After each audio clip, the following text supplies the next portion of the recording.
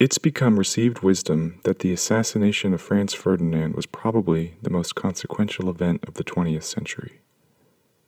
Now, most historians would say this. Even the famous podcaster Dan Carlin says this, and I would happen to agree with it. The event itself is pretty dramatic and sets up nicely for a really great story.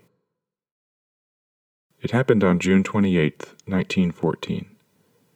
Franz Ferdinand, the Archduke of Austria, was in Sarajevo, Bosnia, to review the Austro-Hungarian military stationed locally. That morning, Ferdinand and his wife were in an open-top car as part of a motorcade that was traveling through the city. They were on their way to City Hall, where a reception was set up for them. Then all of a sudden, a bomb was flung in their direction. Now this bomb hit off the car and didn't harm Ferdinand or his wife. Actually, the bomb exploded after the car had moved down ahead. They had escaped an assassination attempt. Ferdinand's car hurried to town, and once there's a pretty cool quote.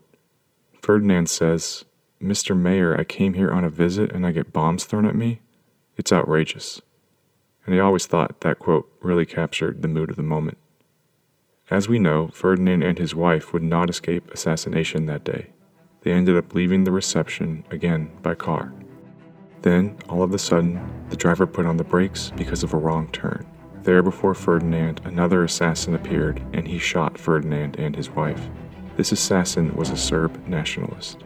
He killed Ferdinand as a show of force against Austria-Hungary, and this is the point that is made as to why this is such a significant event. This assassination had drastic consequences. Soon, Austria-Hungary declared war on Serbia, an action that sparked a number of other countries declaring war on one another. There were various treaties and various ally agreements that all came into play. This, of course, is known as the July Crisis of 1914, and World War I had begun. World War I then leads to World War II, and World War II leads to the Cold War, and with that, we get the story of how Ferdinand's assassination was a century-altering event.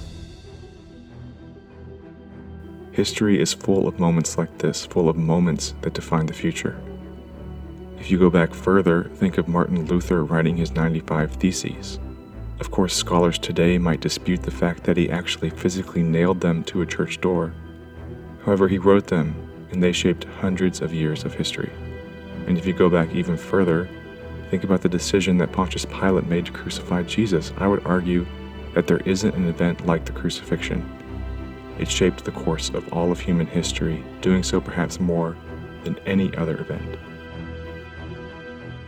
History presents us with these kinds of moments in time where the future hangs in the balance, where diverging paths cross, where the road taken wasn't the only option. This is a podcast that I'm calling The Points of No Return in History. It will explore these moments where it all could have gone differently. Sometimes the path led to peace or prosperity. Other times it led to destruction. This podcast will be divided into series, and each series will explore a different crossroads moment in history. Most of the episodes of the series will be narrative, but I plan to have a final episode where I interview an expert on the topic. The first series I'm going to do will be on Adolf Hitler's rise to the Chancellorship of Germany in 1933. This really interested me because there was a moment when Hitler and the Nazi movement were dead in the water. However, there was one closed-door meeting that changed all of that, and that's what we'll look at. The first episode will be available soon. I look forward to starting this journey with you.